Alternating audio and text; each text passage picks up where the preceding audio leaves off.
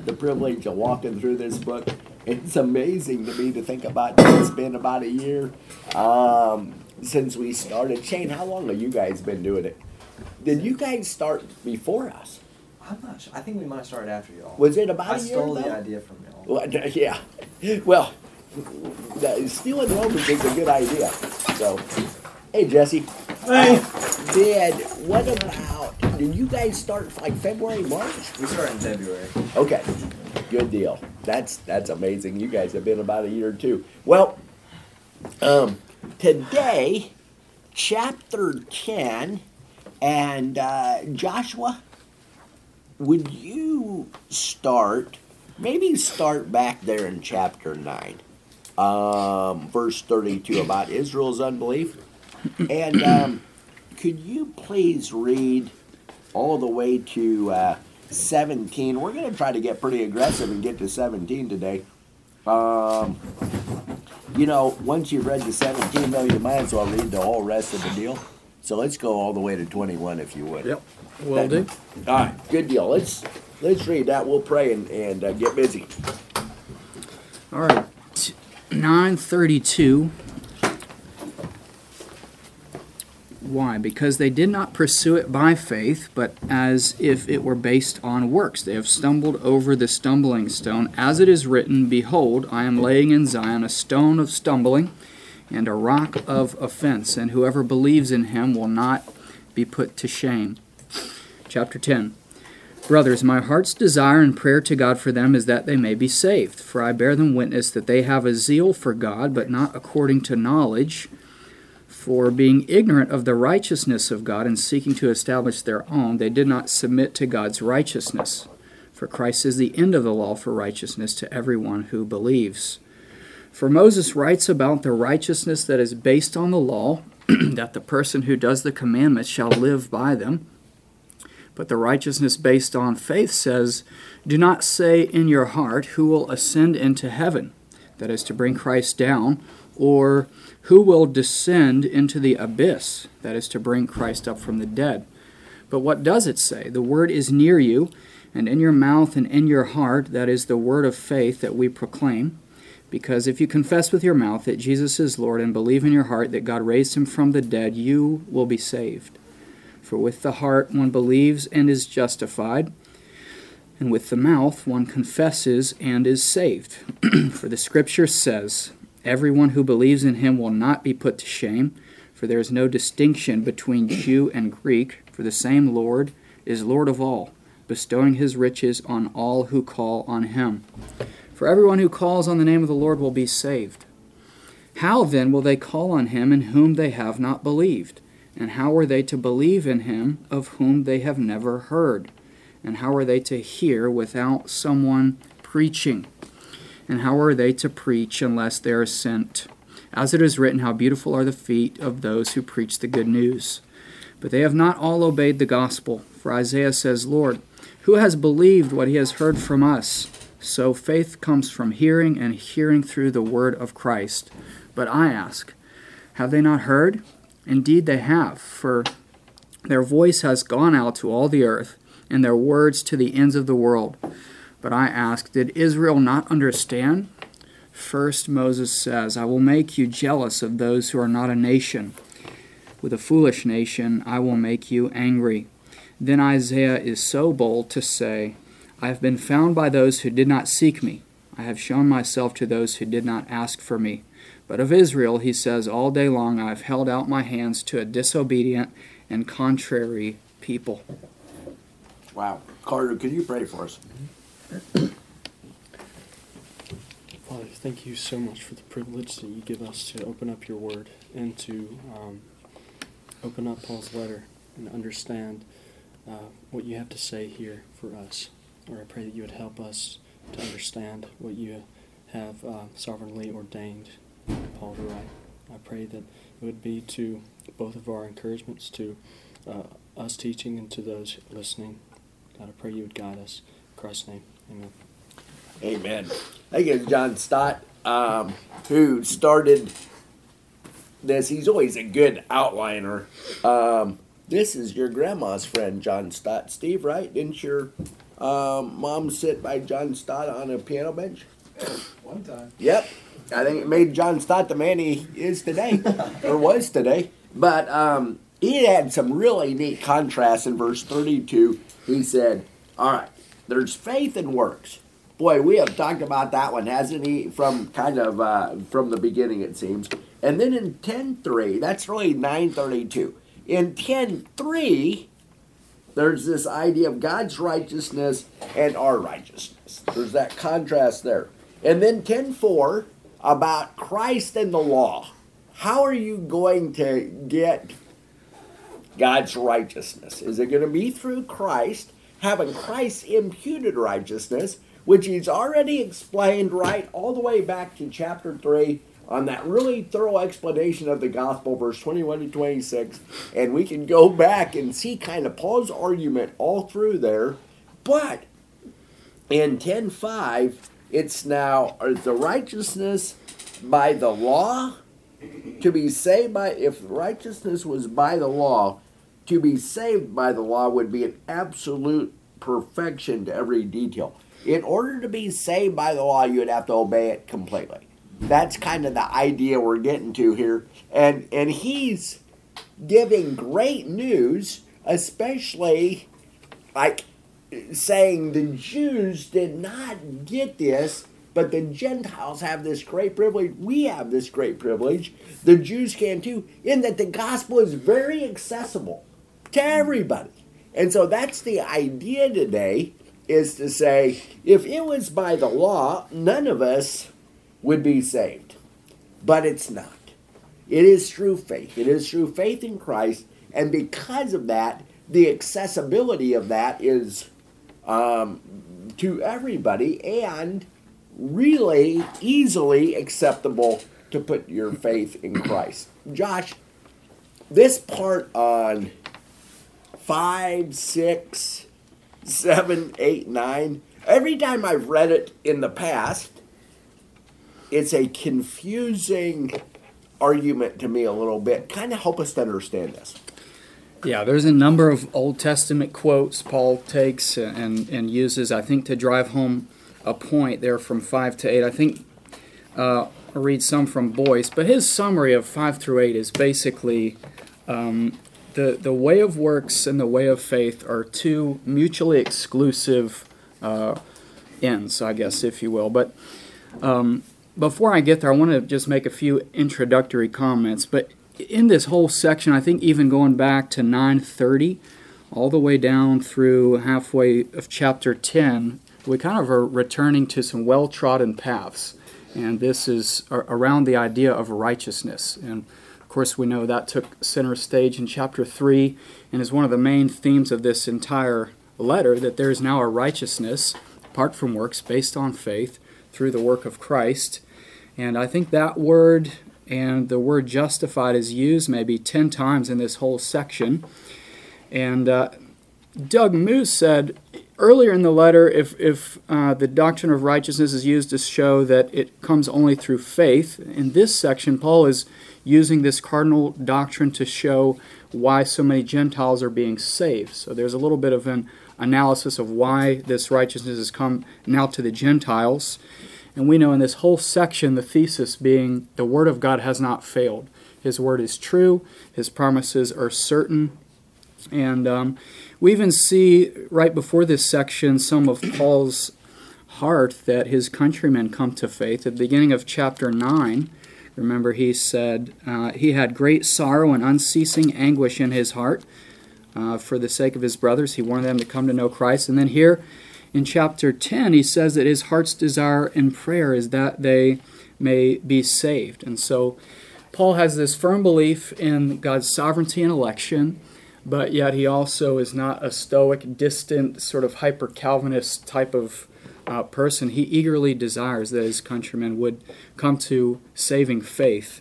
And so that we don't see a bifurcation or a splitting of his belief in election and then his eager and earnest prayers on behalf of the Jews.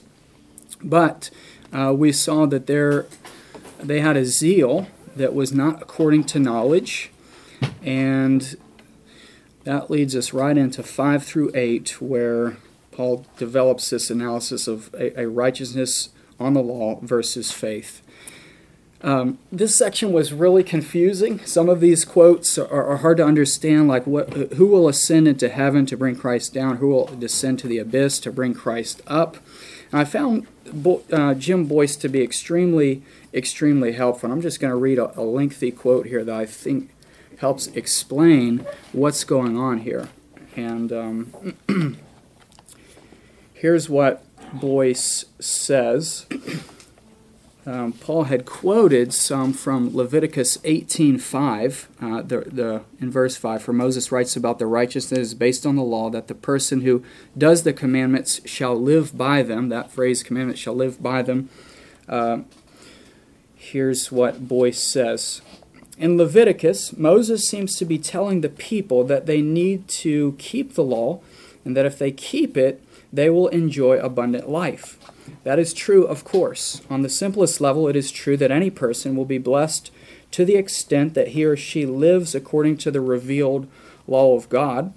That is only a way of saying that people who love God, keep the Sabbath, honor their parents, tell the truth, are faithful in their marriages, and do not steal or covet things that are not theirs will be happy.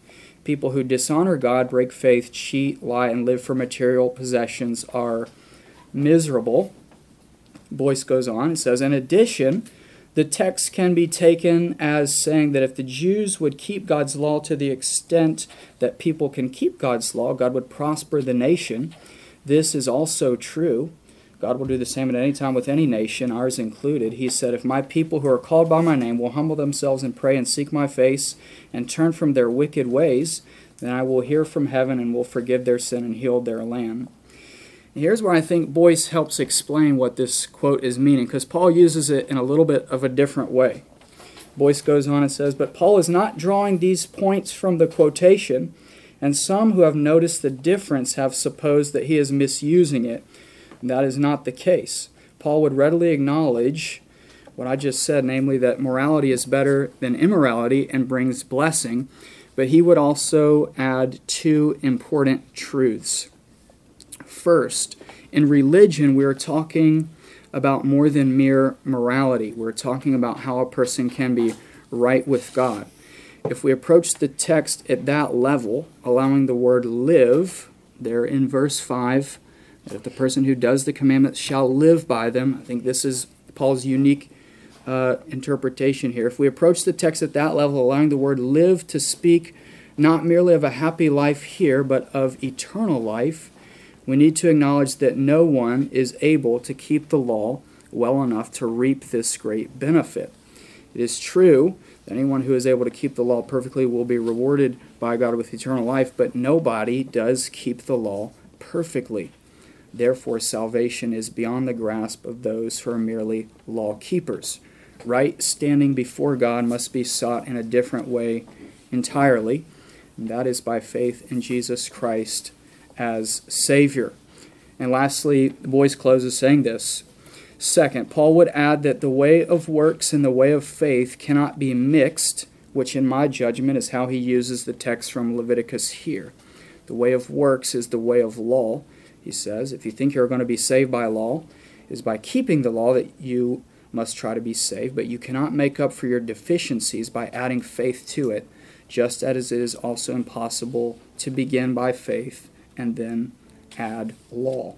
Well, that Boyce did a helpful job explaining that a little bit. Hopefully that made some sense, but it was a really tricky section. Yeah, that's good. MacArthur said that in 7 to 10 there, the gospel is neither remote nor unavailable. He had a pretty good summary. I thought is interesting. Remember, the law is the thermometer, not the medicine. The law is only there to show us how sick we are, right? And how desperately we need a Savior. Good night. Turn back to chapter 3 as just a reminder, and was good for us. We should probably read this every morning before we go anywhere, just as a reminder of where we were apart from Christ. Look at verse 10. As it is written, none is righteous, no, not one. No one understands. No one seeks for God. All have turned aside together. They have become worthless. No one does good, not even one. And so we know that the law is, we can't obey it. We realize that. And even if that wasn't in there right there, you and I know that about our own hearts, don't we? We just know how quick we are to stray. And that the the deceitfulness of our hearts, gets us every day in some ways. The pride and the maybe it's envy or selfishness and just laziness. And this goes on of the kind of things that we're battling until we get to go home. And so we can be so thankful. Today, I'm so overwhelmed with gratefulness that it wasn't about obeying the law. That's what this passage has made me just so thankful for that. 3 good points of summary here that MacArthur said. The man who, and none of these are going to be surprising, but it's just so good to reiterate what he's talking about here in Romans. The man who pursues salvation by trying to keep the law will be judged on the basis of that effort. So if we're trying to keep the law, we're going to be judged by the law. The only way to be saved is for it to be perfect, and we know that we're not even in that hemisphere. Okay, so we can be thankful for that. Number 2, it is impossible to keep all the law. We would wholeheartedly agree with that. Number 3, the inevitable failure of works righteousness results in eternal damnation. And so anybody that chooses to say, and here, please think with me. How sad is it that if we went and we did a little survey on whatever UGA anywhere and say, hey, is God going to let you into heaven upright? See, I think so. And then what are they going to say? Why would he allow you into heaven? And what are they going to say? Because I'm pretty good, right? I've done more good stuff than bad stuff, maybe. I would think that's the majority answer out there. And we just see that as believers, that's what we've come to wholeheartedly disagree with.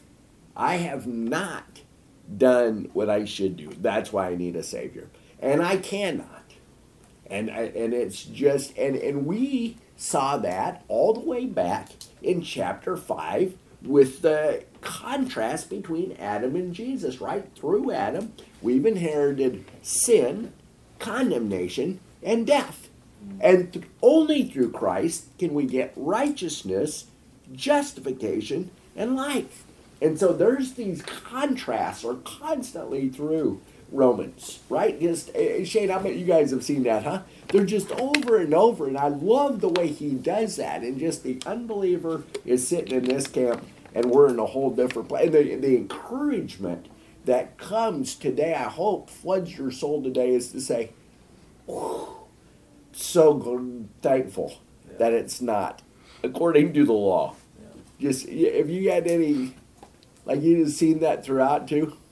Of course, yeah, of course. I mean, this whole week I've been overwhelmed by the thought that I am such an incredible sinner, and yet God loves me through His Son. Yeah, isn't that? And don't you think that's probably the response that we ought to be feeling? I think that's exactly it. Yeah. And it is overwhelming. And doesn't it make you want to just love Him and serve Him and be devoted to Him and just to say, let me decrease, let Him increase. You know, John 3:30, that idea. And when you get to 10:9 here, I'm coming to you, Grant. I'm looking forward to what you have. Look at 10:9. Because MacArthur had one really neat point on this yet. Because if you confess with your mouth that Jesus is Lord and believe in your heart that God raised Him from the dead, you'll be saved. And MacArthur, and not surprisingly, because he goes here often, talks about lordship salvation there. That Jesus, and I hadn't known these numbers before, Jesus is called our Savior 10 times in the New Testament. Guess how many times He's called our Lord? 700. 700 times our Lord, 10 times our Savior. Is He our Savior? Absolutely. But primarily, Jesus is Lord. And that's what we confess with our mouth. That's what we believe in our heart, is when He is Lord, He dominates. He is everything to us. We don't call the shots anymore. And I think, kind of like you're saying, Shane, when we realize our own depravity and our inability to keep the law, we can just be so thankful that His righteousness has been imputed to our account. Our sin was imputed or credited to Him. The wages of sin is death. The gift of God is eternal life through Jesus Christ our Lord. Again, the contrast with a wage and a gift. We get the gift. He took our sin.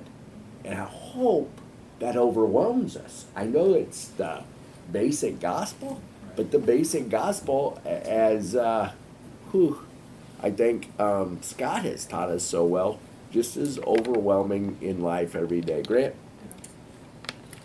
Yeah, so maybe just continuing on here, verse 10, for with the heart one believes and is justified, and with the mouth one confesses and is saved.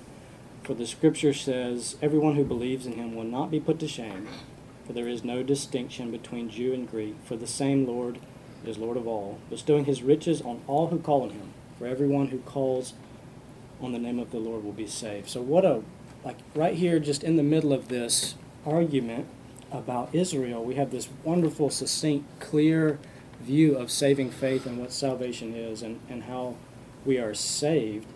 But I wanted to focus more so on verses 12 and 13 first, and I'll come back to verse 11. For there is no distinction between Jew and Greek, for the same Lord is Lord of all, bestowing his riches on all who call on him.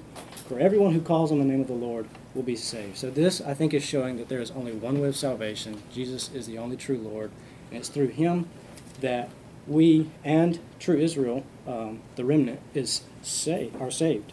So I wanted to go back to Acts 15 to read some of this from Peter to show the same thing that's going on that Paul is talking about, that there's only one way of salvation.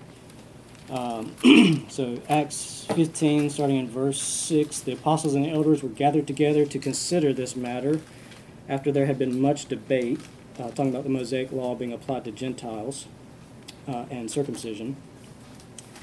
And after there had been much debate, Peter stood up and said to them, brothers, you know that in the early days God made a choice among you that by my mouth the Gentiles should hear the word of the gospel and believe. And God, who knows the heart, bore witness to them by giving them the Holy Spirit, just as he did to us. And he made no distinction between us and them, having cleansed their hearts by faith. Now therefore, why are you putting God to the test by placing a yoke on the neck of the disciples that neither our fathers nor we have been able to bear? But we believe that we will be saved through the grace of the Lord Jesus, just as they will. So the way of salvation is through Christ for both Jew and Gentile. There's only one way of salvation, and I think as I was reading that, I was just so thankful for it, that salvation has come to the Gentiles. That means you and I, if you're a Gentile, like me, that we have access to salvation through Christ. What a wonderful thing that is available to us, that it was not always freely and openly available as it is to us today with God's Word. And salvation is so near to us. It's a wonderful thing, but I wanted to go back and sort of set the scene a little bit and maybe read some hard things before I get to the fact that we would not be put to shame and the hope of the gospel. But I wanted to show that even in the Acts passage, we see that the religious system wanting to be placed upon the Gentiles, this what we talked about last week, that the Jews want to build this religious system of works, and that it's so easy to convert back to that, to want to have a works-based salvation instead of trusting only in Christ for salvation. So I'm just going to read through, because I think it's important to have that on the back of our mind, the similarity that we have to that today. But Christ came to save the sick, not the righteous. We should hold that in the back of our minds.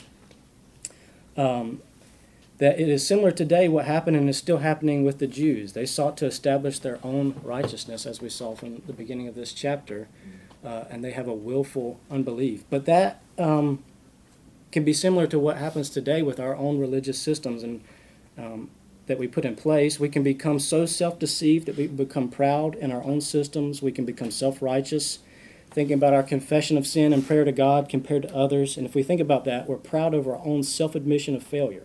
That's what sin does. It so twists the mind that we can become so self-deceived we can become proud of the very things that should show us how pitiful we really are.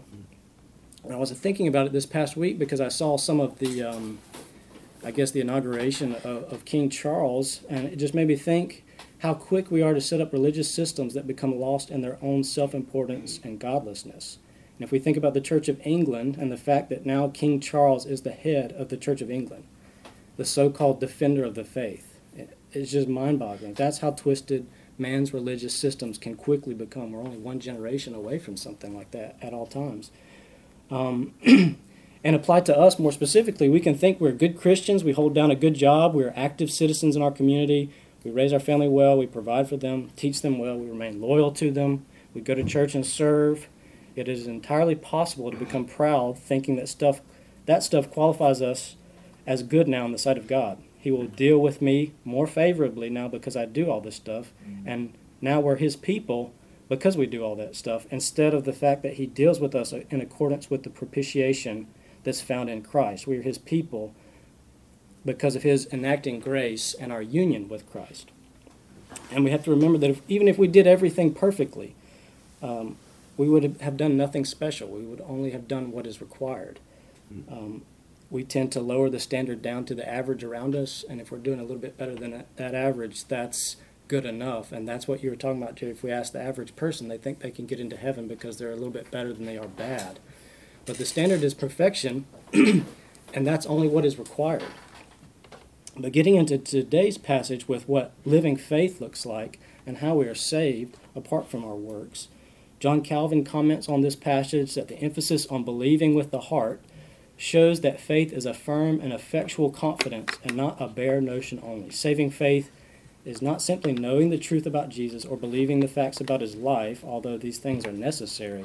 Saving faith also requires personal trust in Jesus for salvation, the belief that his work and promises apply to us specifically. If we believe such things, we are saved. And just to elaborate on that, because sometimes it's easy to hear we should just trust in Christ and not really know what does that exactly mean to trust in Christ. How is that different from just knowing about him? And I think it means this in some way. Maybe this isn't the full definition, but we must be banking on the fact that Jesus' propitiation for us is complete, that we will stand on the day of judgment because of his righteousness alone applied to us, that he really has made us right with God the Father. We cannot have any inkling that it might be mixed with God showing leniency to us because of our religiosity. Our religion will only condemn us further without Christ because our guilt will be greater. There is no leniency when God is the judge, no mercy on the final day for those outside the rock of Christ. God will hold you like a loathsome spider of the pit of destruction and cast you there justly, no matter what you say, and you will have nothing to say in the face of his judgment. He will not relent or give extra time or be a lenient judge because we went to church and served. It's Christ or nothing. And I wanted to read this because I encountered it maybe in the most impactful way through a book called The Holiness of God by R.C. Sproul, where he's quoting from Jonathan Edwards. So a lengthy quote, but I think it sort of sets the stage for the alternative of salvation through Christ. Edwards says this: "Your wickedness makes you, as it were, heavy as lead, and to tend downwards with great weight and pressure towards hell. And if God should let you go, you would immediately sink and swiftly descend and plunge into the bottomless gulf. And your healthy constitution and your own care and prudence and best contrivance and all your righteousness would have no more influence to uphold you and keep you out of hell than a spider's web would have to stop a falling rock. However, you may have reformed your life in many things, and you may have had religious affections, and may keep up a form of religion in your families and in your closets, and in the house of God, and may be strict in it. You are thus in the hands of an angry God. 'Tis nothing but his mere pleasure that keeps you from being this moment swallowed up in everlasting destruction. The God that holds you over the pit of hell, much as one holds a spider or some loathsome insect over the fire, abhors you, and is dreadfully provoked. His wrath towards you burns like fire. He looks upon you as worthy of nothing else but to be cast into the fire. He is of purer eyes than to bear to have you in his sight. You are 10,000 times so abominable in his eyes as the most hateful venomous serpent is in ours. You have offended him infinitely more than ever a stubborn rebel did his prince, and yet it is nothing but his hand that holds you from falling into the fire every moment. How dreadful is the state of those that are daily and hourly in danger of this great wrath and infinite misery. But this is the dismal case of every soul in this congregation that has not been born again, however moral and strict and sober and religious they may otherwise be. So that's the view that Jonathan Edwards paints for us outside of Christ, outside of the rock of his blood. That's what awaits anybody, religious or not, moral, immoral. The end is the same, and it's everlasting destruction. But the good news is verses 11 and 13, that Christ bestows his riches on all. Salvation is near and available. There is no ladder to climb, no complicated path of intellect or physical exertion that must be undertaken. Those that call on the name of the Lord will be saved. We who believe will not be put to shame.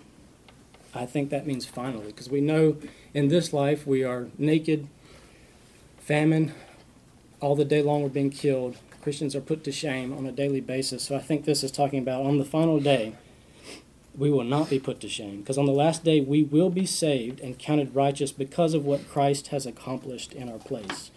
God will really be propitiated to us through Christ. His good works will really be applied to us. His intercession on our behalf will be complete. We really will hear, "Well done, good and faithful servant." Christ really will save us and welcome us. We really will be glorified and be like him. If we trust him in this way, if we bank on him alone for salvation, we can be sure that we will be saved. He will not fail or turn from us on the last day.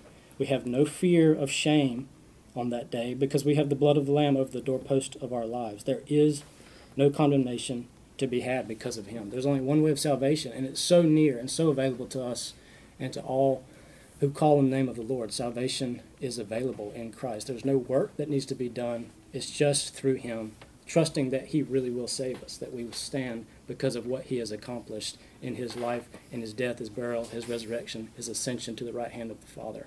So I thought that was extremely moving just to have this succinct gospel message right in the middle of this argument. Yeah. Wow. That really goes with, Shane, what you were saying a minute ago. Like, once we think like that, and especially taking that Jonathan Edwards quote to heart from sinners in the hands of an angry God, what an amazing thing that God scripted us from that mess that we were in. And so close to being without him for eternity, which is just terrifying. I'm really looking forward, Carter, to this then, because now he goes to say, well, what is necessary for salvation? We see that it's easily accessible, and really getting to 14 to 17 here, Carter, help us with this. And wouldn't you say that if you had just read Romans 9, and I love this, is how it's in back-to-back chapters, if you just read Romans 9, you would say, hey, wait a second here. This has nothing to do. We have nothing more to do. This is just kind of like you almost, like my students kind of say, wait, aren't we kind of robots then if this is the way God is sovereign in election? And then you get to chapter 10, and if you just read this, you would say, no. It's all about us getting the gospel out there to people. And so there's just this, like he always does in Scripture, he doesn't explain how the two work together, but he surely shows us that God is sovereign in election, and we are responsible to get the gospel out there. Carter. Yeah, I'm just going to start in verse 13 and read all the way to 17. For everyone who calls on the name of the Lord will be saved. How then will they call on him in whom they have not believed? And how are they to believe in him of whom they have never heard? And how are they to hear without someone preaching? And how are they to preach unless they are sent? As it is written, how beautiful are the feet of those who preach the good news. But they have not all obeyed the gospel. For Isaiah says, Lord, who has believed what he has heard from us? So faith comes from hearing, and hearing through the word of Christ. So in verses 14 through 17, I think Paul, what he's communicating here is that Israel's failure to believe in Christ is inexcusable. And in order to communicate this, that Israel is without excuse for rejecting Christ, he lays out 4 conditions. And the 4 conditions that he lays out are absolutely necessary, like you said, for someone to call upon the name of the Lord. These things must be met beforehand for someone to call upon Christ and be saved. And he lays these conditions out in the questions that he asks from 14 to 17. The first condition, if you'll look, is in the latest question, verse 15. And how are they to preach unless they are sent?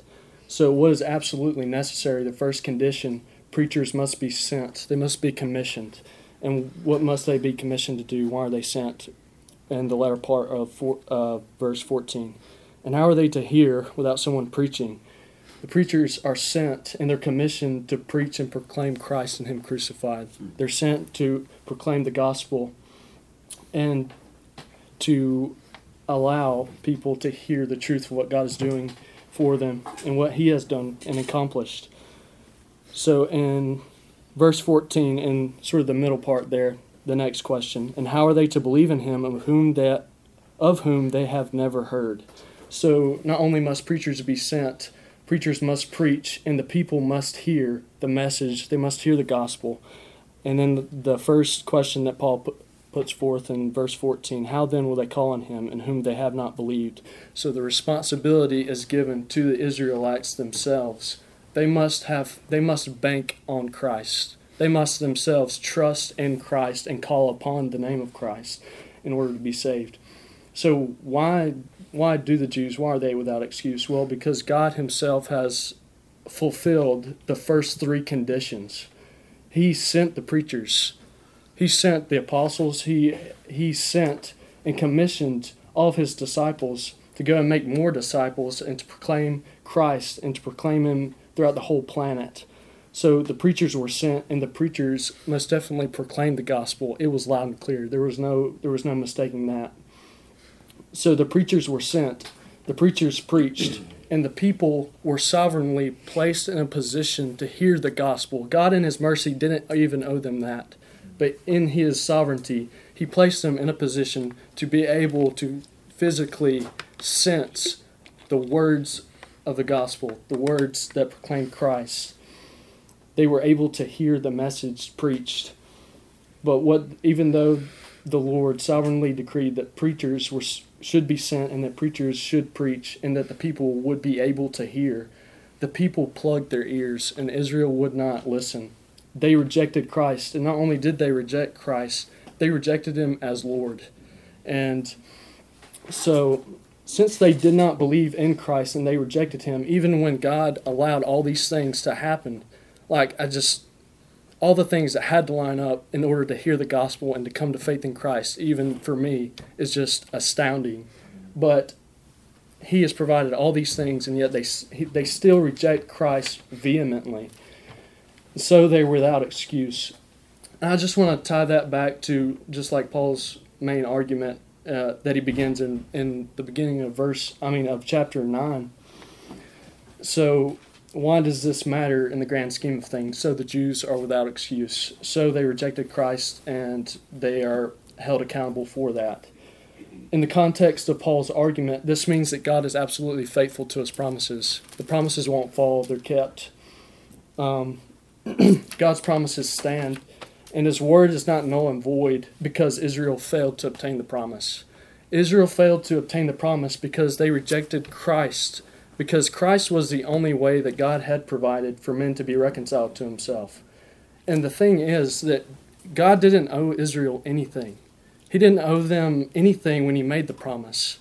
And just the same, He doesn't owe Israel anything. He doesn't owe us anything either. Because, we just went to chapter 3.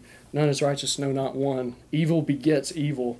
And hearts filled with maliciousness, with pride, with selfishness, all these things, what does that lead to? It only leads to a world which is a slough of corruption. So God doesn't owe us anything. He's not obligated to grant us mercy. But because God is holy, he is completely different from us. Because of who he is and his goodness, he intervenes and he interrupts the full course of human history and intervenes on our behalf. He lives a perfect life on our behalf. And he takes upon himself our sin and our evil, and he bears the wrath of God and the punishment of God, and it crushes him to the point of death, but he's raised from the dead to validate his Father's promises and to vindicate his people. So God is absolutely not unfaithful to his promise, and I think that's what Paul was getting at, and just from the beginning of chapter 9 all the way up to this point, and I think we'll see that too in chapter 11. That's really good. You might remember, if you go back to 9:6, both Josh and Carter have done a good job of reminding us, it comes from this first question, but it is not as though the Word of God has failed. That's the kind of the opening question, and if you get a chance, listen to Mark on Romans 9. He talks about that too. But we would say, okay, and we have students ask this at school a lot, surely God could not condemn someone who hadn't heard the gospel. Especially from this, you say, wait a second, God couldn't, somebody that hasn't heard the gospel, surely they're not going to end up in hell. But I want to quick kind of address that and then close with just the great news. Guys, I would like you to just talk about the great news of the word from 10:17, and Thomas, if you had anything on 10:17, because you probably taught on that, that would be great to hear to close this. But go back to 1:18, for the wrath of God is revealed from heaven against all ungodliness and unrighteousness of men, who by their unrighteousness suppress the truth. For what can be known about God is plain to them, because God has shown it to them. Who is this shown to? Everybody. This is general revelation. Okay, and verse 20 should be very motivating for us to go get the gospel to everybody. For his invisible attributes, namely his eternal power and divine nature, have been clearly perceived ever since the creation of the world in things that have been made, so that what? So that they are without excuse. And then chapter 2, verse 1. Remember, that was in Gentiles are without excuse. Anybody. General revelation. How about chapter 2, verse 1? You therefore, now turning toward the Jews, you therefore have no excuse. And Carl, you did a great job of explaining, they have heard it. O man, every one of you who judges, for in passing judgment on another you condemn yourself, because you, the judge, practice the very same thing. So we see from the beginning of the argument in Romans that God says no one has an excuse here, right? Every single person realizes, and he goes on to make arguments. They know it in their heart. They see God in general revelation, and I'm just overwhelmed with 10:17. Faith. How blessed and privileged are we if we just take this to today? How blessed and privileged are we to have the Word of God to study in Sunday school? And many of you grew up hearing the Word of God. Miss Elizabeth, I think your situation is so incredible that God brought the Word to you to give you the joy of salvation, and now you're bringing it to countless people. So faith comes from hearing, and hearing through the Word of Christ. Why is that just such a thrilling verse? So often we think faith comes through this, but so does sanctification. Jesus prays 17:17, John 17:17.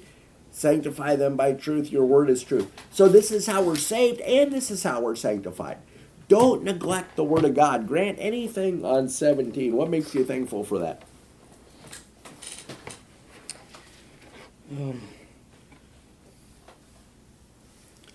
I don't know that I have much, but I guess just after reading that Jonathan Edwards quote, I was just thinking about my own salvation and was so thankful that, I don't know, whatever it was, 25 years of self-deception didn't stay, that God chose to reveal His Son to me through the teaching of His Word, and I don't know. I just trying to think back to that time is just. I guess it's easy to expect leniency, that Yeah. judgment would never happen severely to me, maybe to other people, but there'll be some leniency. You know, we live in the world of leniency. We can get out of that speeding ticket, or it won't go on our insurance, or there'll be extra time for that assignment, extra credit to get the grade up at the end. But like on the final day, there's no leniency to be had outside of Christ. And so I was thinking about that and was so thankful. When the first time I read that Jonathan Edwards quote in book club with Scott, it felt like somebody was standing on my chest, because I realized what had passed me by. I was so close to that for so many years that could have been true for me, and that God could have looked at me like that, and it wouldn't matter what I say. There would have been no leniency to be had. But he chose instead to honor or to answer the prayers of my parents, and through the teaching, the discussion, and the singing about his word at North Avenue through various people and through just a whole host of circumstances that brought me here, he chose to open my eyes to the word and make me righteous in Christ, which is just an amazing, amazing thing. Yeah. The word did surgery.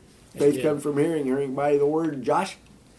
I think I was reading Revelation earlier this week, and there's the scene with John before the throne of God, and it says the heavens and the earth flee before his throne, and then these books are brought out of all the works that people have done, and then there's another book that's brought out, and it's for every name that's written in the Lamb's Book of Life, and the death and Hades are thrown into the lake of fire, and then those whose names are not written in the Lamb's Book of Life are thrown into the lake of fire. And I think just what you were saying, thinking about that, is a reminder of what a privilege and what good news salvation really is for each one of us. And for the Word of God, what refreshment it is to our souls in long days, long weeks, when we're weary, when we're burdened with many cares and trials and afflictions, the eternal future hope that we have, and how we can go on in this life. We're sustained by the very Word of God and the hope and the truth that's found in it. Love it. Carter? I was just thinking back to when these guys would just labor over me like a couple years ago, and it just seemed like yesterday that the questions would come, and I'd just hurl it at them, and there was so much fascination with the Word. I mean, it came alive. It really did. And the things that had to be put into place in order that the Lord might break me down and make me look up to Him. It's just, the grace of God is phenomenal. Yeah. In just every single individual case. So you're so right. Thomas, it's been a year now. What would you say about 1017? I don't know if I have anything else to add. I think I can relate a lot to what Grant said. I'm very thankful for it. Was reading John this week, and it's actually stuck out to me more and more about what a gift faith is from God. John 6:29. Definitely recommend looking that up. It's been really cool. But yeah, I love it. Yeah. Thanks, Grant. Can you close us?